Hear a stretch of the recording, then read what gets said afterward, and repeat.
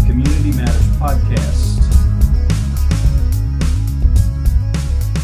In this podcast, we discuss issues important to managing and governing condos, cooperatives, and homeowner associations. My name is Tony Campisi, Executive Director of the Keystone Chapter of Community Associations Institute. Before we get to today's episode, here's a quick word from our sponsor, Hoffman Law, LLC. I'm Ed Hoffman with Hoffman Law, LLC. Hoffman Law, LLC is a recognized leader in community association law. We're known for our responsiveness, legal acumen, leadership in the association industry, and our unwavering focus and commitment to education. You can learn more about us at our website, hoffmanhoalaw.com. Hoffman Law, LLC is proud to sponsor this episode of the Community Matters Podcast. There's been a lot of talk in the media and elsewhere these last few years about the mental health crisis that is affecting the nation. The pandemic, with its isolation and uncertainty, has certainly taken a toll, along with rising rates of violent crime, racial and political unrest, and the loss of faith in institutions. Community associations are not immune to these challenges. We'll be exploring these issues in today's episode of Community Matters Podcast. My guests for this episode are Ryan Skimmons and Bree Jennings with BR Training and Education, a Philadelphia-based company that offers crisis training and policy consulting, mental health education, executive coaching, and more. Ryan and Bree, welcome to Community Matters Podcast, and please tell our listeners a little bit about yourselves and your company. Sure, and thank you so much for inviting us today. We are very glad to be here. So BR Training and Education is based in Philadelphia. We are a small business, but we are mighty. We provide training opportunities about mental health, like conflict resolution, how to incorporate wellness into your company, and helping develop any kind of procedures or resources for connecting folks to the services that they need. We also do some coaching for folks, some professional coaching. We do it for individuals and groups of people and organizations. And probably one of the funnest things we do is we develop content. We develop content for training, for e-learning, for webinars, and all of that good stuff.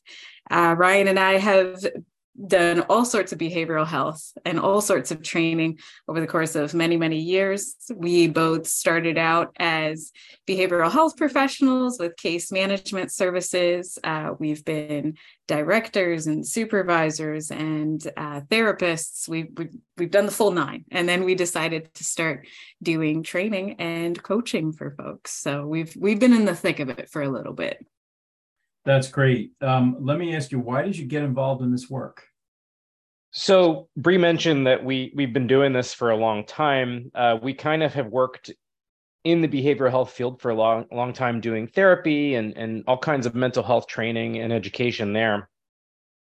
And then as we kind of started expanding within that realm, we started wanting to have a larger impact on how people engage with mental health across different settings. So we started to see kind of in talking with other organizations that there was a real space that was needed for folks to address mental health and kind of how that plays a part in the way that their organizations run or residents exist in the kind of communities that folks were, that folks live in.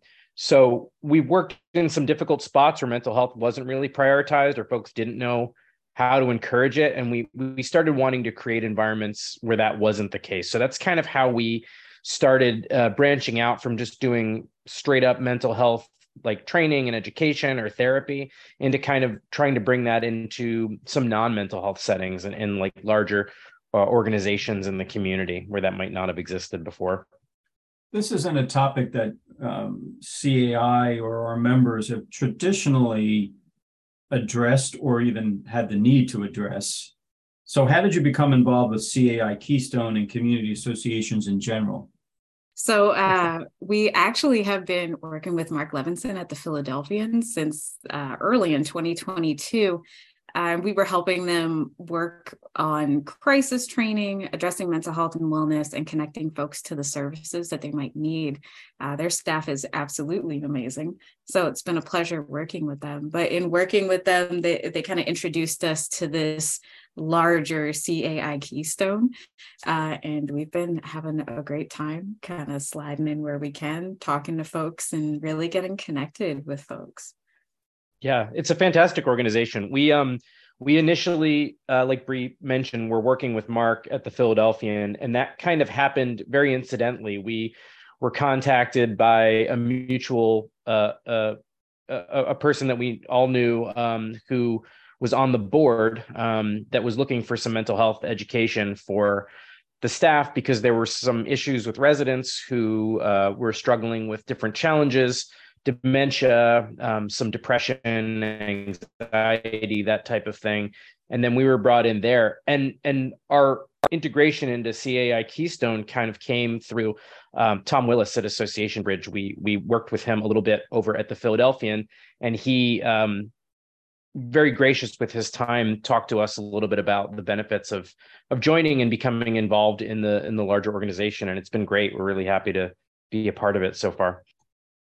So for those of you listening, the Philadelphian is a high-rise condo in Center City, Philadelphia. Longtime members of CAI. Mark Levinson is the general manager there. Ryan and Bree will be presenting, and we'll talk about this a little bit later, but a program for CAI on this topic. But let's get back to the topic. What exactly is a mental health challenge? We hear this a lot, but many of us probably don't really understand what it means. When we talk about mental health challenges, it can really be any behavior, thought, or set of emotions that can impact the way a person lives in their life. And we kind of, when we think about mental health, we imagine it's this big, daunting thing that a lot of people don't really know how to approach. But it can really be anything as simple as, not to diminish the experience, but some anxiety that you're feeling in the day, or some depression. It can be something as big as substance use or addiction, or even experiences of trauma. But there's so many different things that can kind of encompass a mental health challenge that we sometimes don't realize how much of an impact it can have in our lives. Not everything is a mental health diagnosis. People can just have a problem. People can just be sad. But sometimes people are experiencing this over longer periods of time, and that can really start to present larger issues and impact the way that people talk to each other, or people come to work, or people have conversations in the hallway. Really anything can be encompassed in a mental health challenge. Are there common misconceptions about mental health? Sure, there are a lot of them, right? So first and foremost is that mental health challenges happen in a vacuum. No, we're all dynamic folks, and everybody can have a challenge with mental health. And that can happen at work, that can happen at school, it can happen in mental health institutions, it can happen pretty much anywhere. Mental health is throughout somebody's life. Others are that folks with mental health diagnoses are automatically thought of as dangerous or violent, and that's not necessarily true. Although there are some situations where some very specific people may become violent or may become aggressive, that's not true of all mental health experiences that people have. We also kind of make assumptions that folks with mental health disorders can't recover. That's not necessarily true. There are some folks who are able to kind of cope with and really deal with whatever the challenge is that they're experiencing, and they're able to move forward with their lives. There are some people who will hang on to it for the rest of their lives, but it will be manageable. And then finally, that everyone who's experiencing a mental health challenge doesn't necessarily meet the criteria for a diagnosis. We often think that, because someone is sad, that means that they meet the criteria for depression. Not necessarily. There are a lot of folks who don't meet criteria for, diagnostic level mental health diagnoses. Some folks are just having hard days or having personal experiences that may be very difficult for them to manage, and they just don't yet have the skills to be able to cope with and address these issues as they come up. How common are mental health challenges? And I ask this question, we're here at the end of the third year of a pandemic. We've been through, and I mentioned some of this in the introduction, we've been through tremendous upheaval worldwide because of the global health challenge, the political unrest in the United States, rising crime. So again, how common is it? And is it more common today than it was, say, 3 years ago, 4 years ago? Yeah, it's a really good question. By most estimates that are out there, about 1 in 5 adults in the US has a mental health diagnosis. So that translates to about 52.9 million people. And that estimate is probably on the low side because that relies on people kind of reporting or receiving care for it. But there's probably plenty of other folks, some research has indicated, that are just kind of walking around and have mental health challenges that don't say anything about it, or they kind of go untreated. So, and to answer the other part of your question, yeah, the numbers are in general higher than they were a few years ago. Some of the data lags behind, so we don't quite have all of the numbers from during the pandemic. But we know that certain mental health challenges rose during the pandemic as opposed to before. So things like anxiety, even things like domestic abuse, and some other numbers around different mental health challenges that were more increased because people were inside so much. So some of those numbers have gone up. Some of it is also that people are just kind of looking for more, people are more sensitive to the fact that there's mental health challenges, and people are kind of looking for screening and looking to have their issues treated a little bit more. So that makes some of the numbers go up higher as well. But there's lots of folks who are managing mental health challenges that might be experiencing it with or without therapy, getting things like personal coaching, medication, any holistic practices or coping skills. There's folks walking around with these issues that may or may not be actually receiving care for it. And if you think about the number that we're talking about, 52.9 million folks last year, think about how many of those people are going to work and trying to exist in a work setting, or living in a residence and kind of being expected to be on their best behavior all the time, or good neighbors, or good employees, or good supervisors. There's mental health challenges go with you everywhere. It's not just, like Bree said, in a vacuum where, I deal with this at home, I deal with this in therapy, and then beyond that, I'm not dealing with it anymore. So it's very common, and I think we're going to see a lot of numbers keep increasing, for better or worse, because the good news is that means that more people are being treated, but the bad news is that means there are more people kind of struggling right now. So that's a good lead into the next question here. 53 million people, they all live somewhere. Many of them live in a community association. We spend a lot of time at home, probably more so these days than 2-3 years ago because of the situation we're all in right now. So we probably interact a lot more with our neighbors and people who run these community associations. What's the one thing that all community association managers and board members should know about mental health? I think Ryan already kind of touched on it. So it's that mental health does not happen in a vacuum. Folks, again, experience mental health challenges at home, at work, in passing folks on the streets, daily activities, honestly, anywhere that you come into contact with people.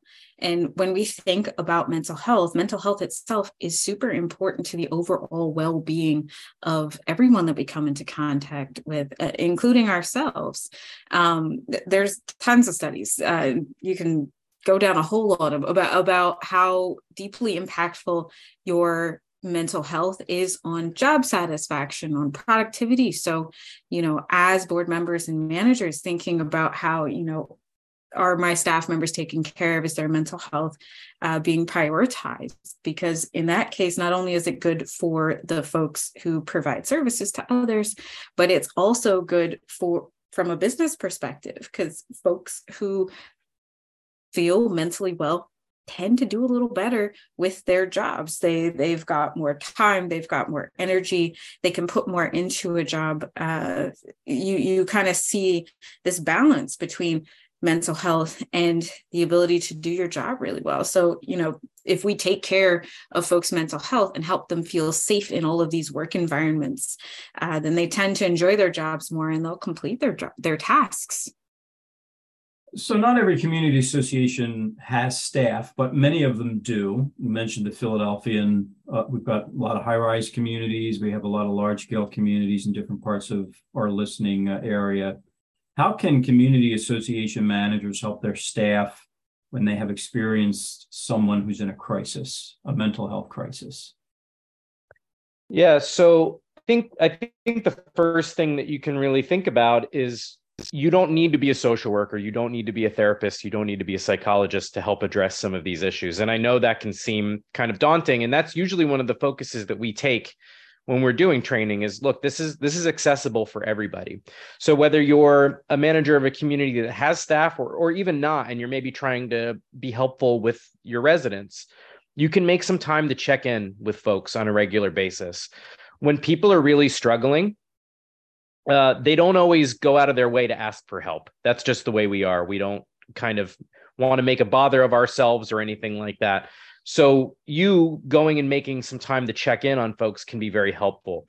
It might help people feel taken care of if there's a crisis situation, especially, and you're kind of following up after that. Remember, if there's a crisis, whatever that is, I mean, we've seen the worst of the worst in terms of gun violence, in terms of just really anything that can happen. It can be something smaller than that too. It can be somebody experiencing a loss or some kind of more personal trauma. But following up from that, it can be really helpful because folks are traumatized, especially when their safety is called into question. So instead of focusing solely on like what could have been done differently in a crisis next time, I know we spend a lot of time on that, providing some positive feedback for people too about what was done well and checking in about how they're feeling following a crisis is important too. We're big proponents of debriefing after a situation, whether it was handled well or whether it could have been handled better. I think coming together as a group after, whether that's the community members or the staff or whatever team that you're kind of talking about, or a group of folks you're talking about, kind of coming together and talking about that can be really helpful for providing space for folks. Doesn't have to be long either. It can be 5 to 10 minutes just to check in, make sure everybody's cool, stretch if you need to, get a cup of coffee, just talk. Think about how important it is after something like really bad happens with us. Even if like our car breaks down or something, we need to just kind of vent and talk about it after. Something as big as a crisis, it's really important to just help people cope with a difficult situation. Ryan, is that something that you think needs to be moderated? For example, let's say there's a catastrophic event that happens in a community association, a natural disaster, maybe there's fatalities, and the remaining, the homeowners want to get together and talk about that. Is that something that is best done with a facilitator like yourselves, or is that just an open discussion the community can have on their own? What's your thoughts on that? I think it could happen both ways potentially, but I think that for the most part, if there's a really big thing, it is important to have somebody that's a trained professional kind of moderate some of that too. Whether that's even, I mean, you see in schools after there's a really serious situation, counselors will kind of come in and talk with teachers and students potentially too.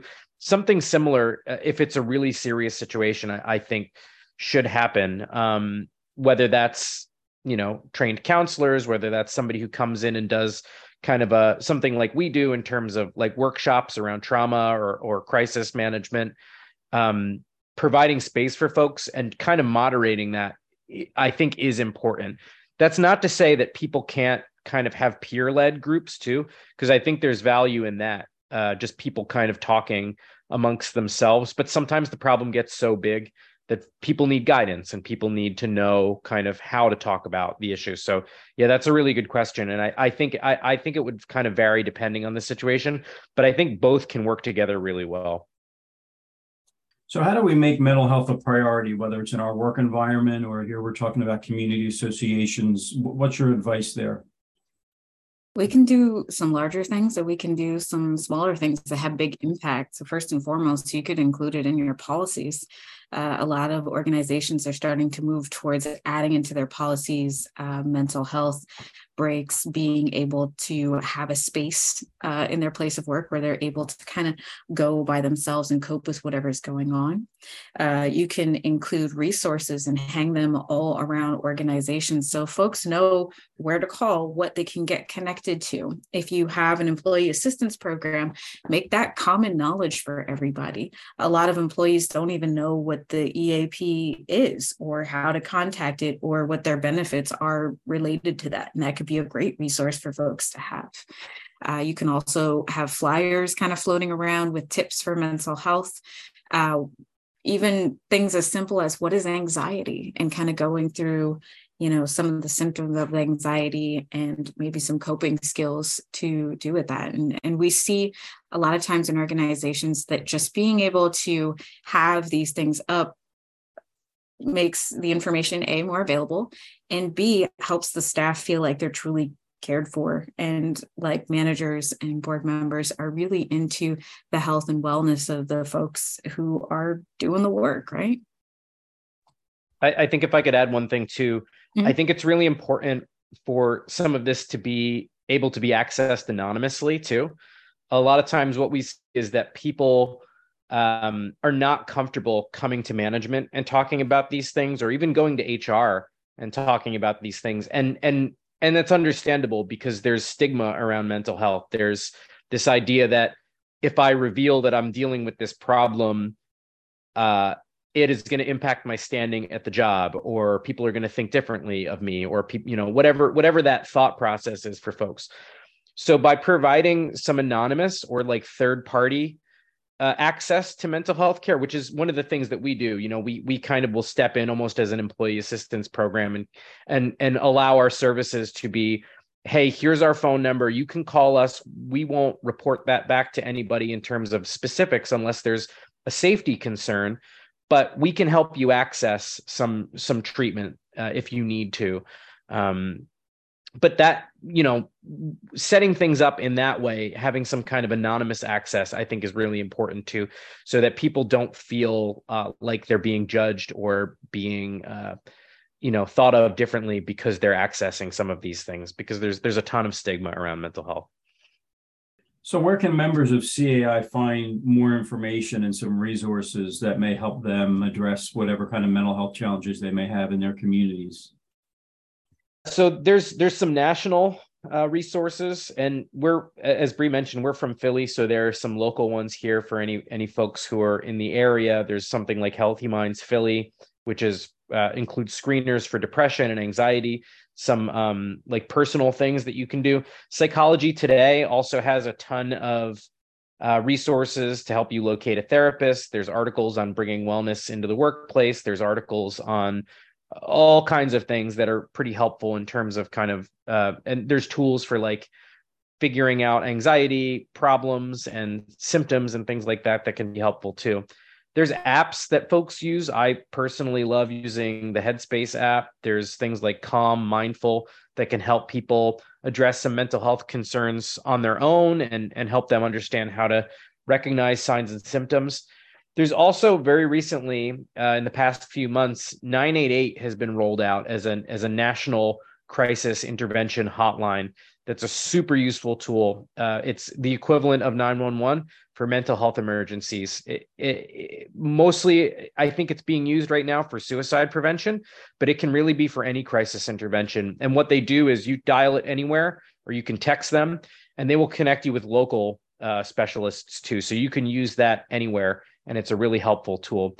And then finally, you can visit us at our website, www.brtrainingandeducation.com.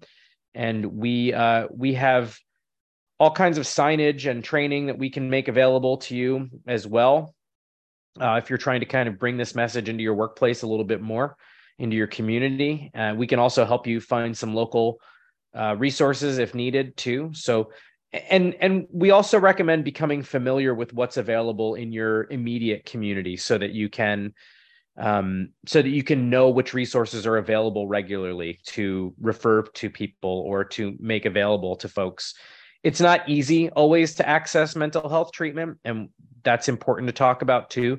Sometimes there's wait lists. Sometimes there's costs associated that people can't really deal with, but there's ways of getting around that. There's ways to navigate insurance. There's other low cost options. There's sliding scale options that are available for folks too.